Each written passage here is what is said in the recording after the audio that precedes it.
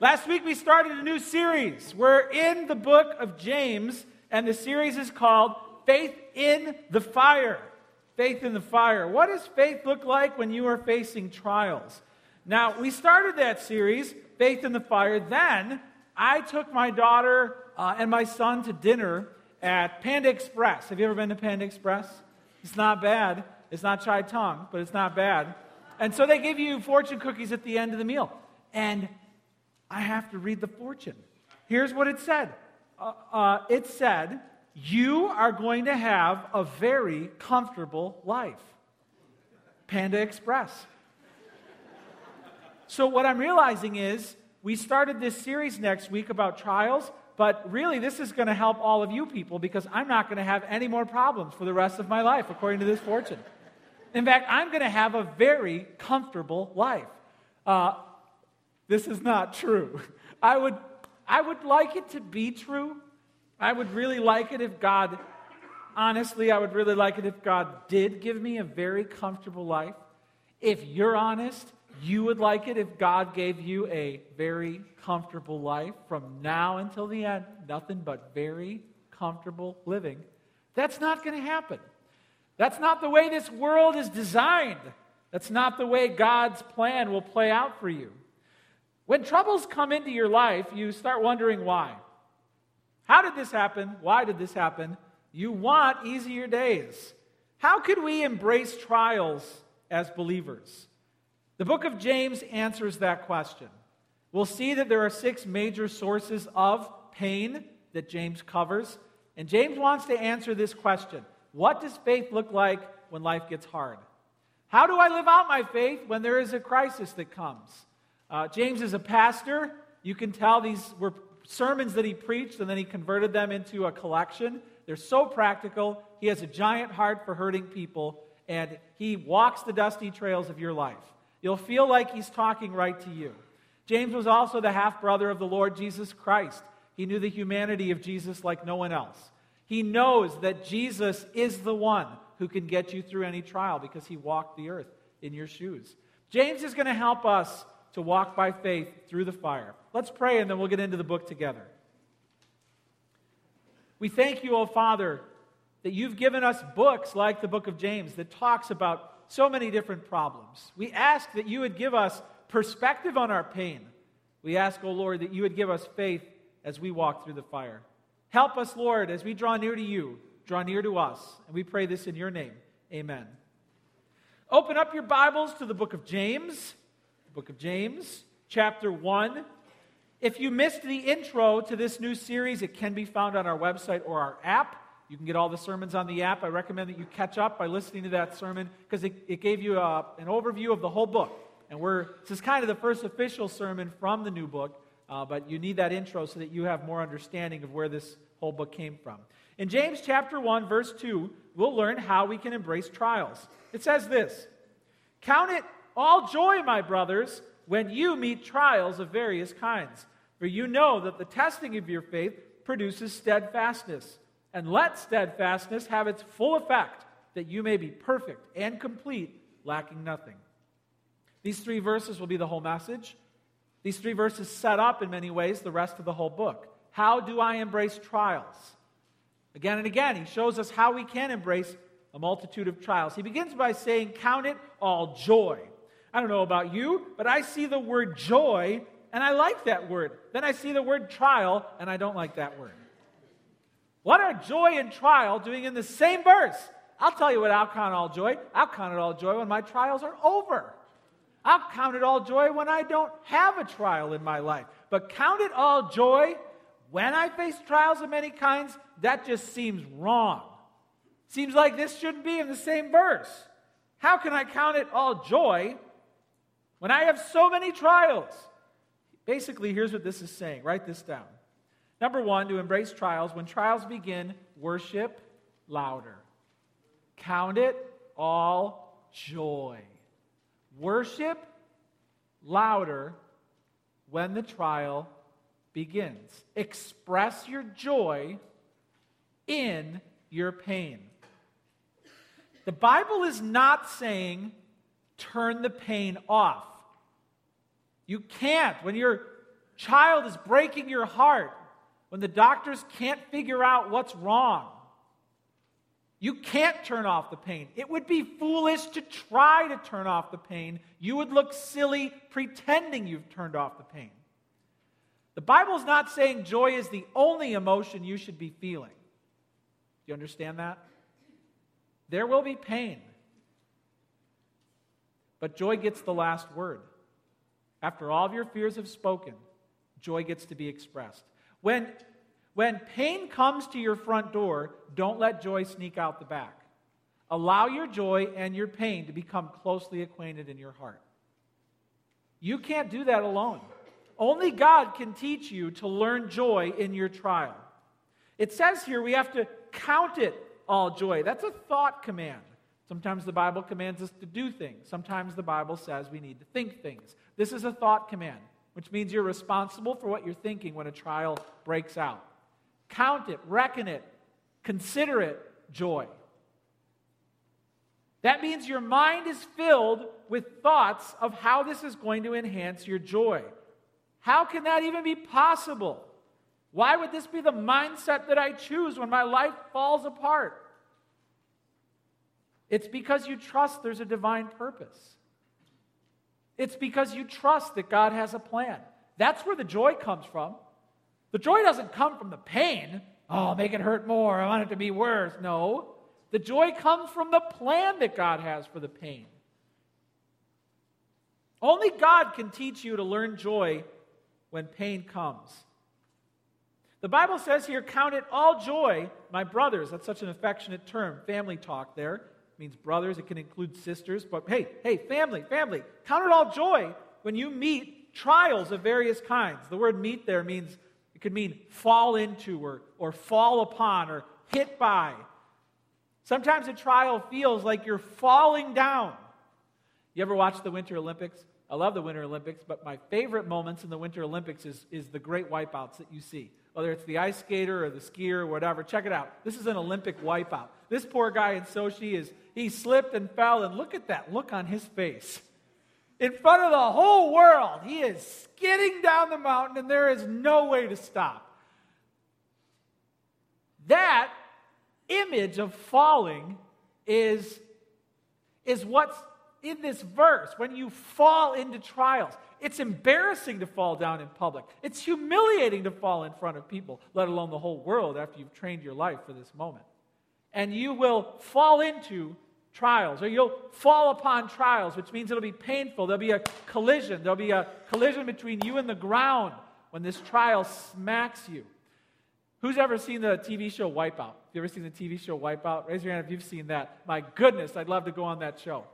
But one of my favorite episodes is this episode where they have this thing called the smack wall. And I grabbed a clip from it, but check this out from Wipeout. You're going to love it. Throughout time, engineers have built the Taj Mahal, the Great Wall of China, the Grand Canyon, and now, the Smack Wall. That's awesome.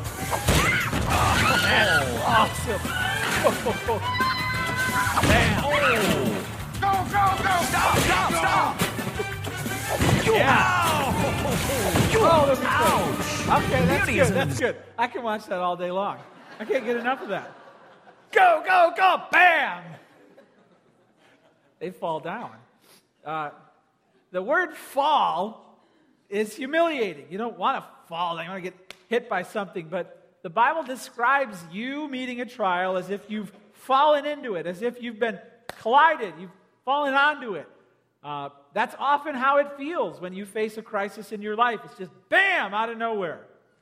How can I consider it all joy or pure joy when I'm face down in the mud? It's because you know God has a plan.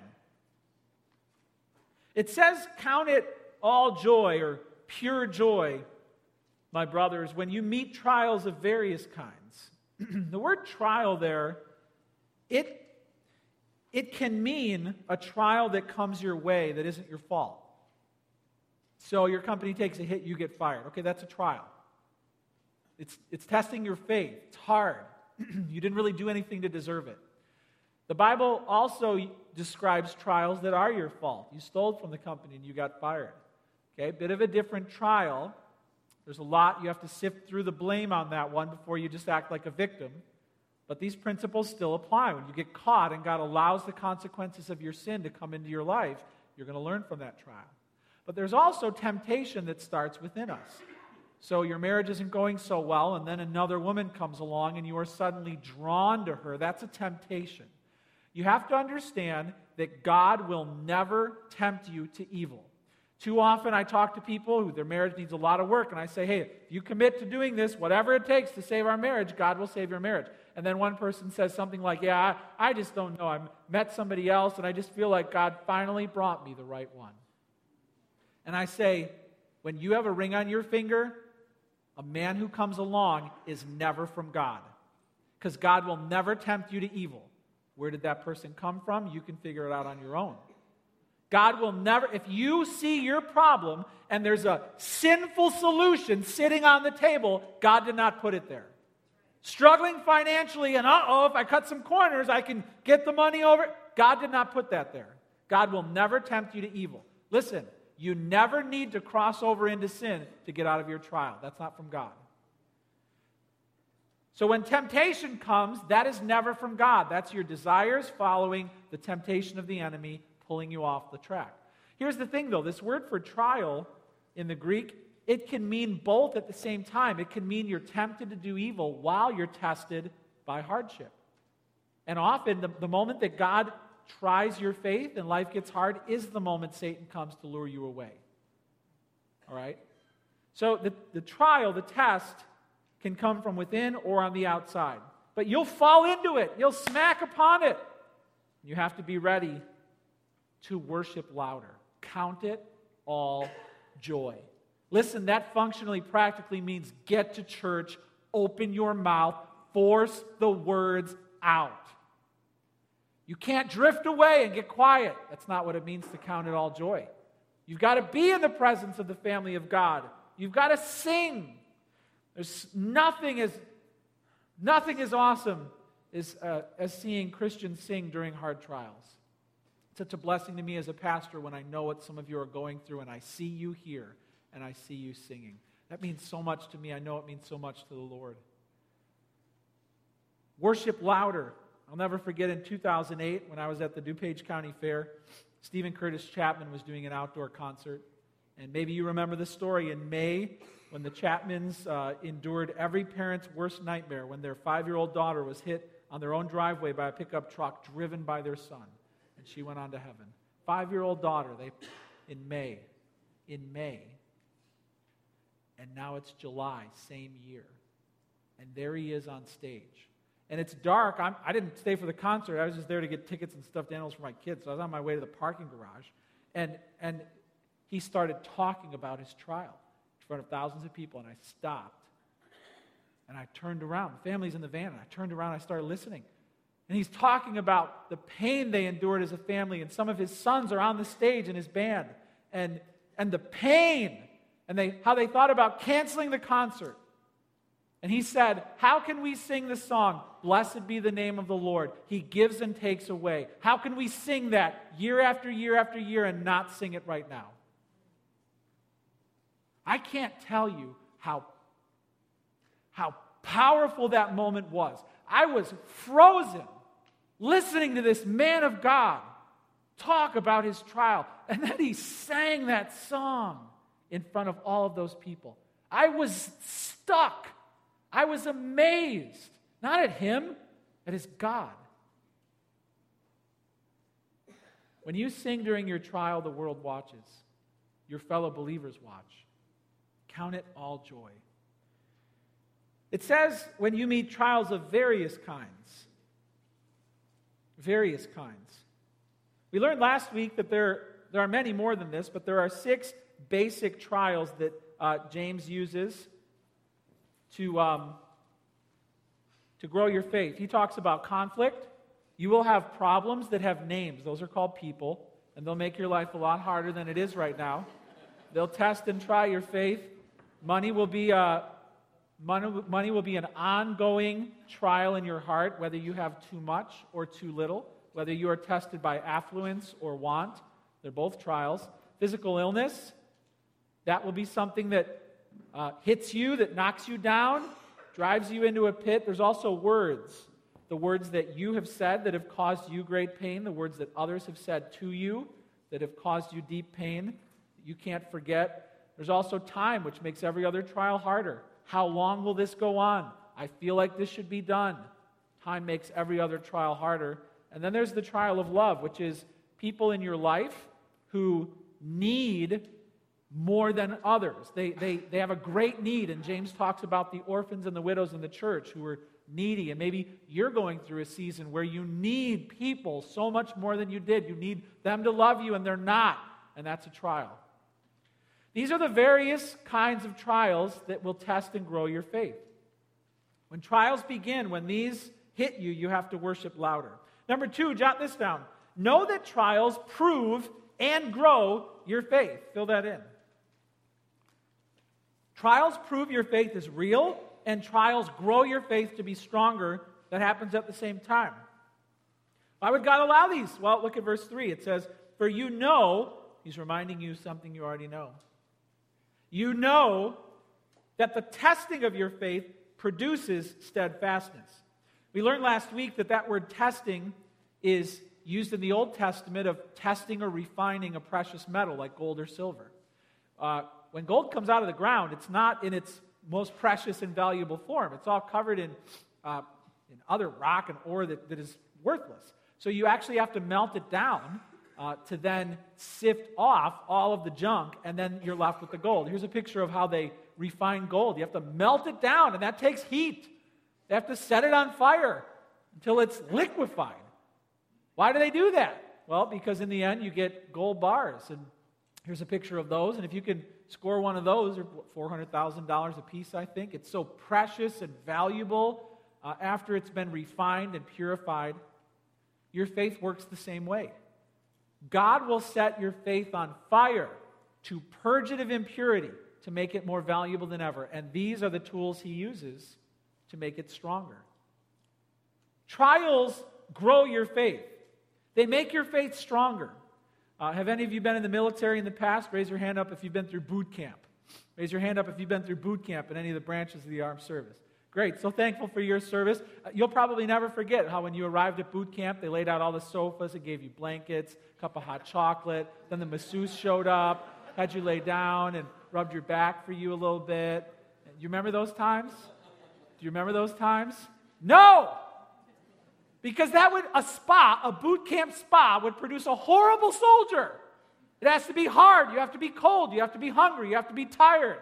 You have to be angry. Why? Because a stronger soldier comes out the other side. The military knows that, and God knows that too. So how does your faith get stronger? Not on the sofa. In the fire. God will set your faith on fire. He will try and test your faith to make it stronger. He'll do it. Faith can be tested. So what are some tests that you've taken in your life? Name a test. What test do you take? A spelling test, an ACT test. Those focus on the mind. Are there other tests that you take? What's that? Stress test. How's my heart? Focusing on the body. Driver's ed test, right? Coordination. Should you be behind the wheel? There's all these tests you can take. Test for the mind, test for the body. Your faith can be tested. There is a faith test. It makes your faith stronger. These are the different tests that your faith can take. Relational conflict, financial stress, physical illness, hurtful words, time and delay, needy people, or a needy season of your life. God will set your faith on fire. He'll put it in the furnace to make it stronger and better, make it more pure. But honestly, since we were in kindergarten, we've been learning that if anything of you catches on fire, you do what? Stop, drop, and roll. Fire, you put out fire right away, and you don't play with matches in the house. Right? There was Smokey the Bear. He got on and talked about preventing forest fires. We learned, fire bad. God didn't get that lesson, I guess. Because he will set your faith on fire. Check this out. Here's a picture of a girl celebrating her 16th birthday. Check it out.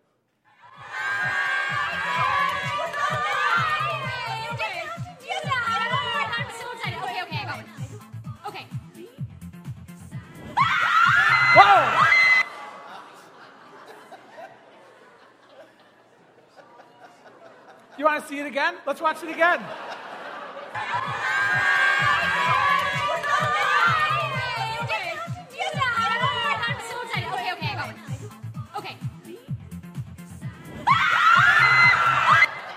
Whoa. Do I see it again? You're sick. You are sick if you want to see that again. I watched it like 10 times this week.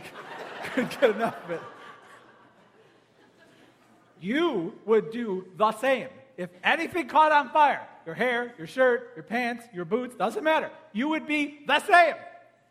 Putting it out, right? You would scream just like her. Admit it. You would. Because fire is bad. But according to God, fire is good. The testing of your faith, setting it on fire, is good. How can that be? Well, because it's going to produce something. It's going to produce something called steadfastness. Steadfastness is a compound word in the Greek, hupomene. It means to stay under. It's not a passive term. It doesn't mean you are under it and you're like, fine, I'll just stay here and let you roll over me with the steamer. It's not. It's an active, standing firm under the weight of your trial. You're not running. You're not quitting. You're not hiding. You're staying under it with a joyful heart. It's impossible to do that without the strength of the Spirit. When you know that trials are growing your faith, you will have the confidence to stay under it, even when you feel like your whole life is on fire. God gives us the reason why we have to stay under it. It says it produces steadfastness. Steadfastness means the load limit your faith is able to bear will go up. When you're a born-again Christian, your load limit is not very much. Sadly, though, many people have been in church for a long time, and they have never stayed under the hardship or the trial. They have bailed through sin, or they've escaped through some other means, and they haven't grown mature. It's sad to see a Christian who's been in church for so long, and the slightest breeze of adversity causes them to rethink all that they know about God. That's not a grown-up faith. That person has been running away from trials for a long time. Check it out. This guy is trying to lift and grow stronger, but it's never going to happen when he's just holding that. He's not holding more than he can lift back up. The way muscles work is if you take down more than you can lift back up, the muscles will tear and then they'll grow back stronger. Faith is the same way. If all you're doing is you're just going to lift up where you can always lift up, but you've always lifted up and no more, you're never going to grow.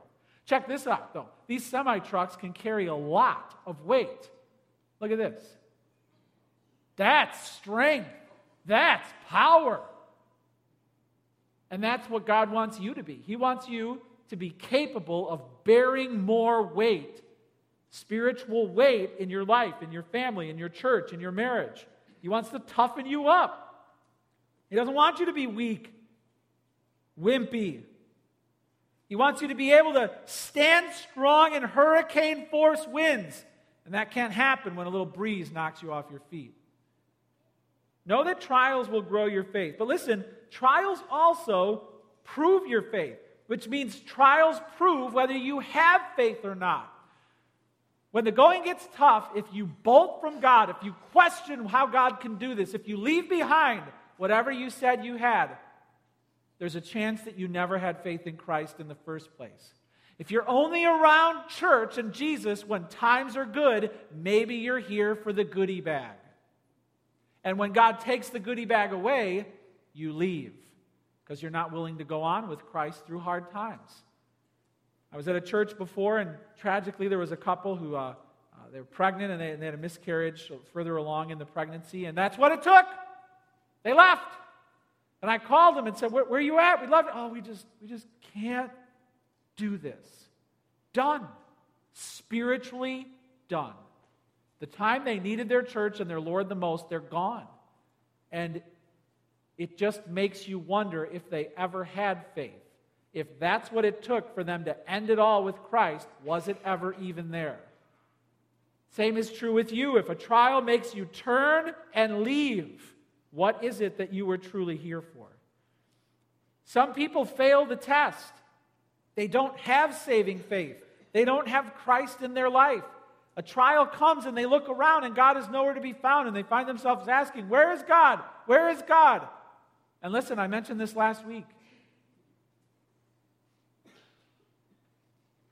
Everything that caused pain in your life was God's way of showing you how much you need His Son. Why did God allow that in your childhood? Why did God allow that to happen in your young adult years? The answer is simple. He wants you to know how much you need His Son.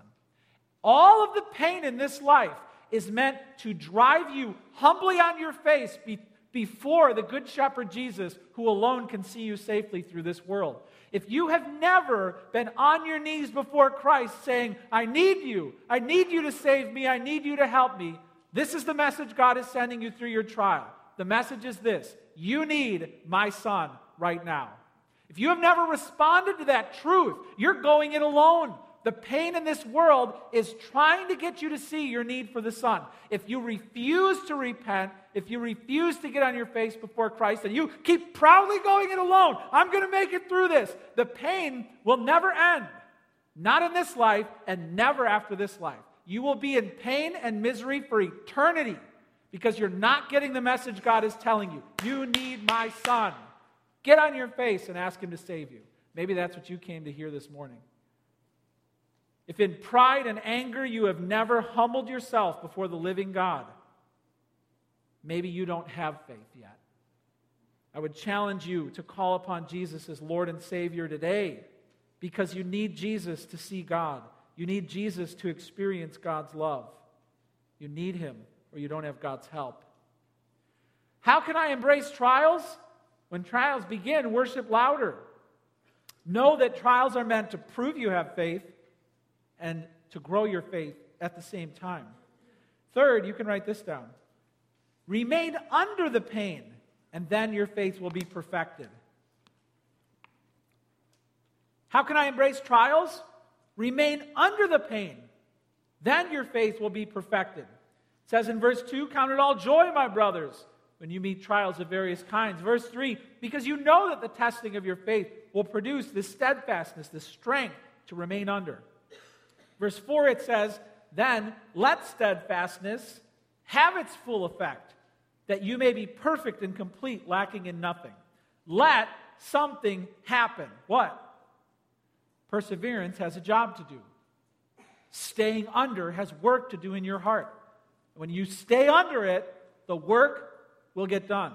If you leave, the work won't get done. You have to, everything God has to pour into your life is contingent on you staying under that pain.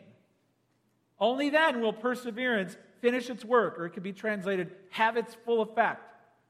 Then you will reach what it says here is you will be perfect and complete. What does that mean?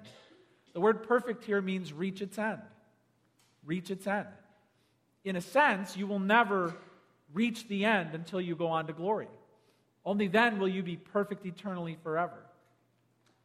So what's happening now is this trial is going to get you to the end of the lesson, the end of this class. You will be perfected in this area. Understand, though, that this isn't saying that somehow you can make yourself perfect. The Bible says perfection is a future thing when Jesus comes back. It's a present thing when Jesus is knocking off rough edges. Perfection is also a past thing.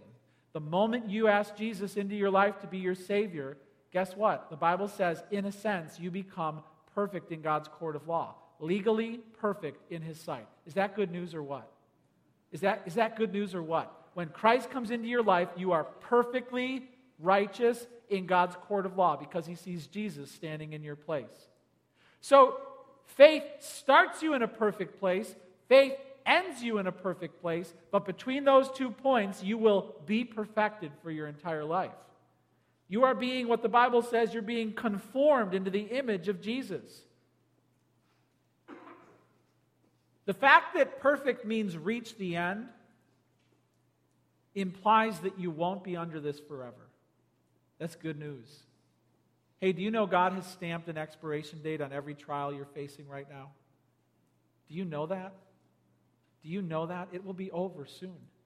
Most of the trials you face in this life will end in this life. Some won't end until you move on to glory. Most of them, you'll see the end of it here. If you walk by faith in the Lord, He can make that relationship right. He can provide for your every need. He can heal up your body, give you wisdom. The words that cause brokenness and pain, He can mend up. He can do that. He wants to help you learn to wait, but He wants the time to come when He arrives. He wants you to grow in love for others and to receive the love that you need from your family. But you have to remain under. Then your faith will be perfected, knowing it will be over soon and it is serving God's purpose. God does determine the duration of all of your trials. In Revelation 2:10, Jesus talks to the church in Smyrna. He says this, "Do not fear what you are about to suffer." So this letter was delivered, like some guy was walking with it, maybe even traveling by mule. Somehow it was timed just right, snail mail, to arrive in time for someone to get up and read this. Hey, everybody, we're about to suffer. Well, if Jesus knew that, why did He bother sending a slow-motion message to warn us about it? Why didn't He just stop it? Do not fear what you are about to suffer. Behold, the devil is about to throw some of you into prison, that you may be tested. There's that word again. For 10 days you will have tribulation. He knows the number of the days. Be faithful unto death. Some of you won't survive it. And I will give you the crown of life. Some of you are going to be with me over the next 10 days, He says. Be faithful unto death. Be faithful unto death. Knowing that Jesus has a purpose, that He knows the duration, that He holds your life in the palm of His hands, will help you to endure, to remain under. It says here in verse 4 also, let steadfastness have its full effect, that you may be perfect and complete. Then it says lacking in nothing. That implies that something is missing. Why do I need trials? Because something's missing. You're lacking something. God is teaching you things you don't know yet. Like what? I went to Awana. I know my Bible. I don't need this trial. Basically, if you had to jot down the four major things God wants you to learn from every trial, there'd be humility, trust, hope, and wisdom. Humility, trust, hope, and wisdom. And each one of those lessons has a villain attached to it, something that will try and derail you learning that lesson. I've got 4 enemies of joy here that I'd like you to write down. If you're going through a trial and you typically respond with anger, maybe that's you. Maybe anger is your first reaction. You're a shouter, you freak out on your family, at your job. When it gets hard, you get loud. You're angry. Listen, if this is you, God is teaching you humility. Your anger is an enemy of your joy. Your ally is humility. God wants you to learn that He is the rightful ruler of your life. That's true on your best day. On your best day, it's already true that you need God to govern your entire life, and He will rule justly and fairly like you can't. That's already true. The trial shows that you don't believe that's true. So in anger, you rise up and you challenge God for the authority and control over your world. Anger is not your friend. God is humbling you. I think of King Saul in the Old Testament when I think of a man who would not let God bring trials into his life. Anytime life got hard, he freaked out. He's throwing javelins all around, killing people. Suspicious, paranoid. Doesn't trust anybody because he's going to control his own destiny. Where did it get him? Killed in battle. He didn't even trust when God told him how and when he would die. He went out in battle dressed like a fool, and an arrow caught him because God is in control. Hey, if you struggle with anger when life gets hard, humble yourself and admit what's already true, that God is the rightful ruler of your life. Admit that God will do far better than you at controlling the people around you. Humble yourself and let go of your anger and your pride, and you will learn humility. What's another enemy of joy? Jot this down. Anxiety is another enemy of joy. Hey, when life gets hard, do you worry yourself sick? When life gets hard, do you let your mind race and race and race?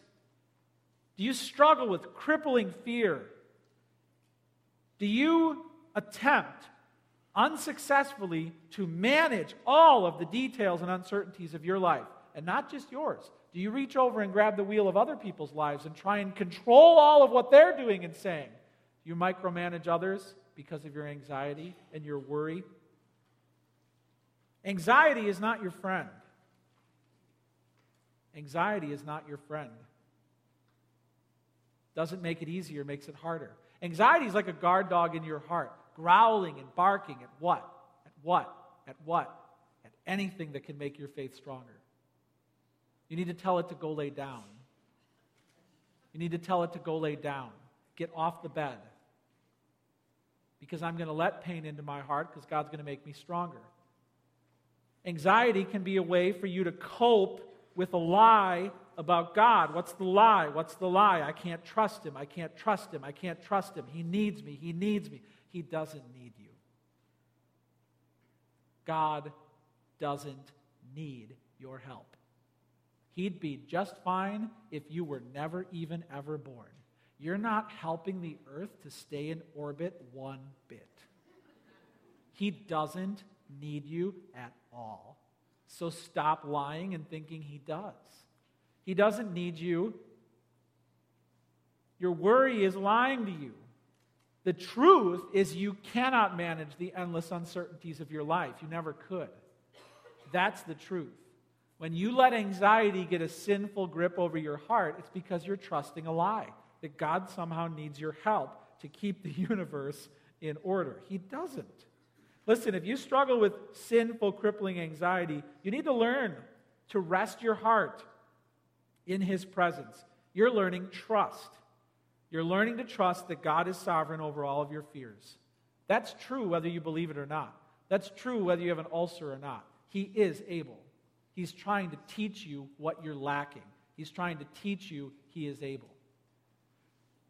I want to mention that there is a biblical righteous form of anger. There's a biblical righteous form of worry, meaning it's actually sinful if you have a real problem that you need to solve and you just don't care. You're supposed to be responsible and think through. That can be wise, okay? But you can cross over into sinful worry, sinful anxiety, sinful crippling anger, right? It's also important for me to mention that there is a medical form of anxiety. And I am not at all saying that that is something that you should deny. There are many people who need some medical help to get you peace in that area. But listen, even if that's you, all that's happening is the medication is helping you to have a fair fight with your worry, right? You still need to win. You still need to win. The medicine won't do that for you. Anger is an enemy of joy. Anxiety, I think of Moses in the Old Testament talking to a burning bush. A burning bush tells him to go and save millions of people from slavery. And what does he do? He worries to the bush. Well, what if they don't believe me, bush? Well, they might think that you might not have thought this through, burning bush, but they might not believe that you sent me. So what do I tell them then? What if they just won't listen to me? I don't speak very well. He's worrying to a talking bush. How foolish is that? Maybe that's you. You're worrying to God. God, maybe you haven't thought through this completely yet, but let me share with you a billion things that I've thought through. He doesn't need your help. Anger, anxiety, write down the next one.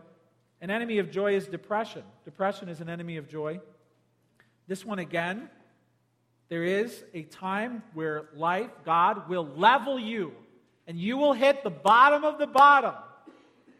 The Old Testament uses this phrase called the depths, meaning you've sunk to the very bottom of the ocean, and then you keep sinking lower than that, the depths of the sea. It is the pit of despair. You will sink into this place in your life. Darkness. You can't just ward it off. There is a time where you will feel depressed. But you can sin in your depression. You can turn your sorrow into a protest because God isn't giving you what you want. You can hold on to sinful sorrow, and you can turn your sadness into a weapon that you use to hurt God. When you withhold your praise, when you withhold your heart, you're punishing God because He's not giving you what you want. Then it's a sin. You can hurt others in your sadness. Oh, I'm just going to be miserable until you make it right. Now you have weapon-grade sadness that you're using to hurt those around you. Then it's a sin. Jonah struggled with sinful depression in the Old Testament, didn't he? Fine, I'm just going to go and sit down over here until you kill me. A whole city, a whole nation just got saved. I don't care. I just need some shade. Just so sad until I get some shade. Just kill me already. He's punishing God because he didn't want the Ninevites to get saved. Punishing God. Maybe that's you. Just throw me over the side of the boat already. Sorry, I'm a burden to all of you. Depression will steal your joy. What does God want to teach you if you struggle with depression? He wants to teach you hope. You see, the depressed person actually isn't really struggling with the present. They have taken a DeLorean, like Back to the Future, into the future. They've already written a bad ending to the story. Then they come back and they sulk because they don't believe God's promises are true about their future. Hey, are you writing bad endings to the God stories in your life? God doesn't need you to write his stories. You're a terrible author. Put the pen down and just stop. Listen, if you're writing all of these horrible endings to the story God is writing in your life, put the pen down and just stop, because you're wrong and he's awesome.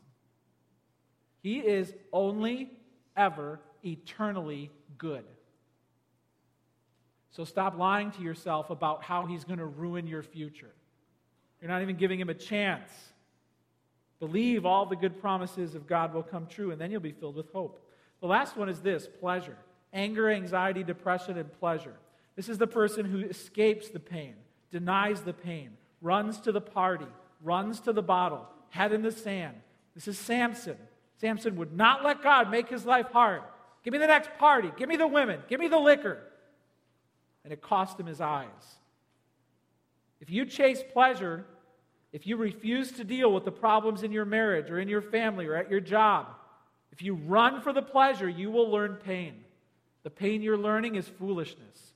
You are not living wisely. You're running after poison, thinking it's going to help like medicine.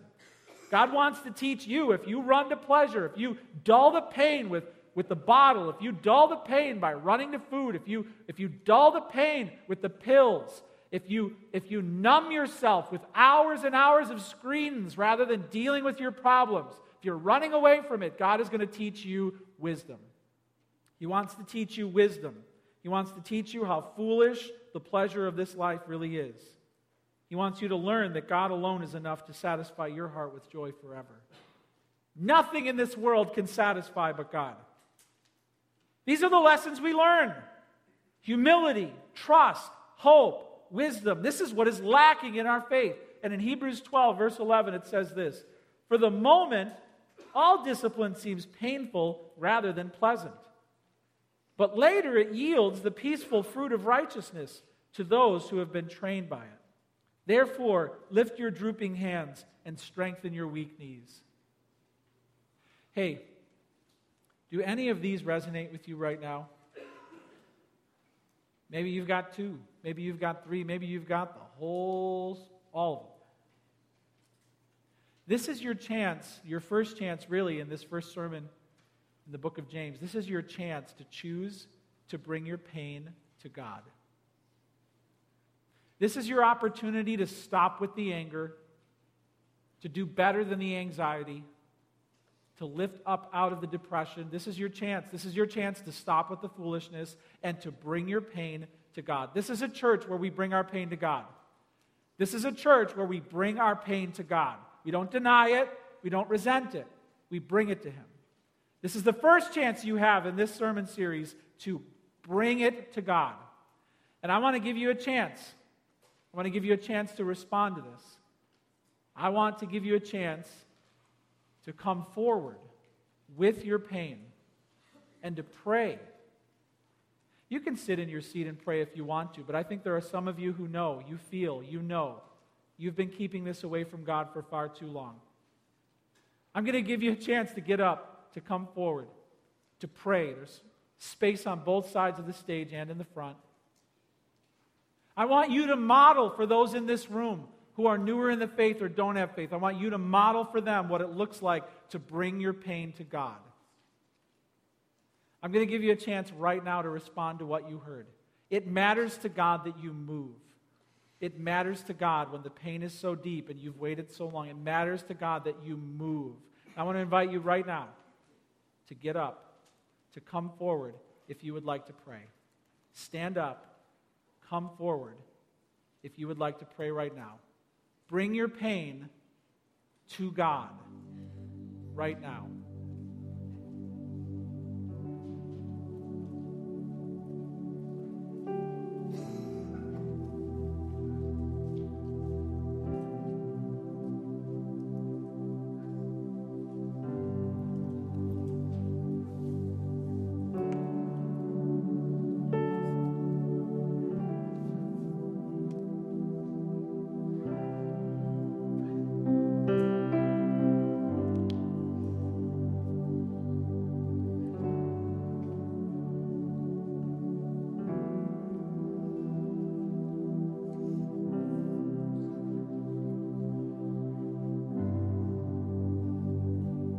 This is a church where we bring the problem forward. We don't run away. Maybe you have never, ever brought your past to God. Maybe you don't even know if you're a Christian. Maybe you don't have a story of when Jesus saved you. I want you to consider, for the first time, picking all of it up and bringing it to God right now.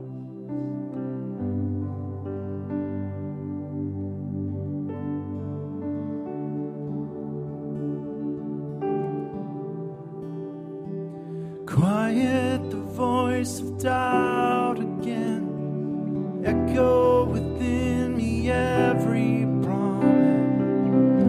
Let your word be louder than my fear.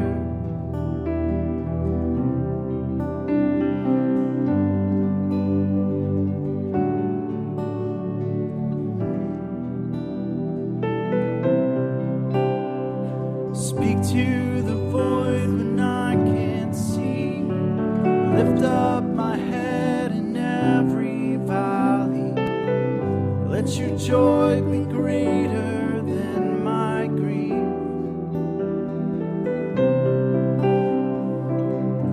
And I have set my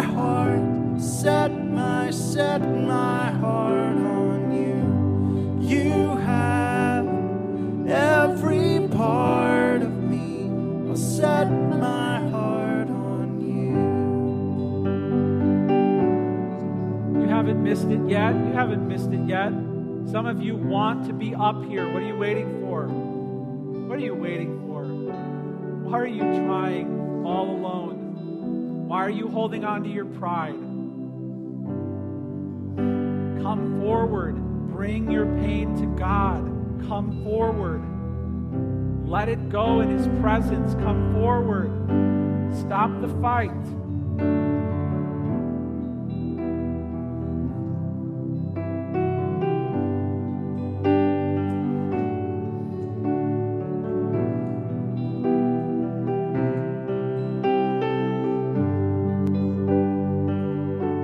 Maybe you've been walking away from the Lord for so long.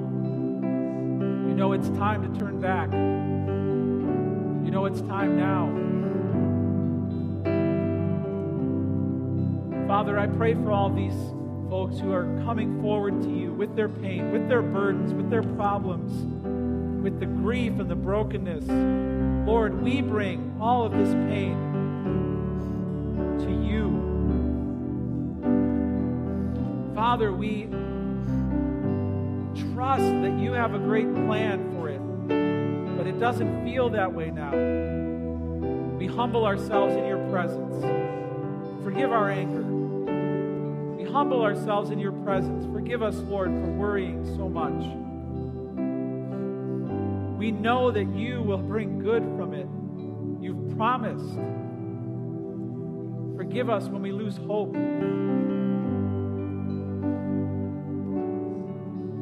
Forgive us for running to foolishness, for deadening the pain, for refusing to allow you to treat us as children who you love.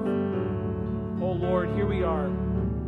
Here we are in your presence, needing your Spirit. You're the Good Shepherd. The Good Shepherd. We know your heart. You're growing us.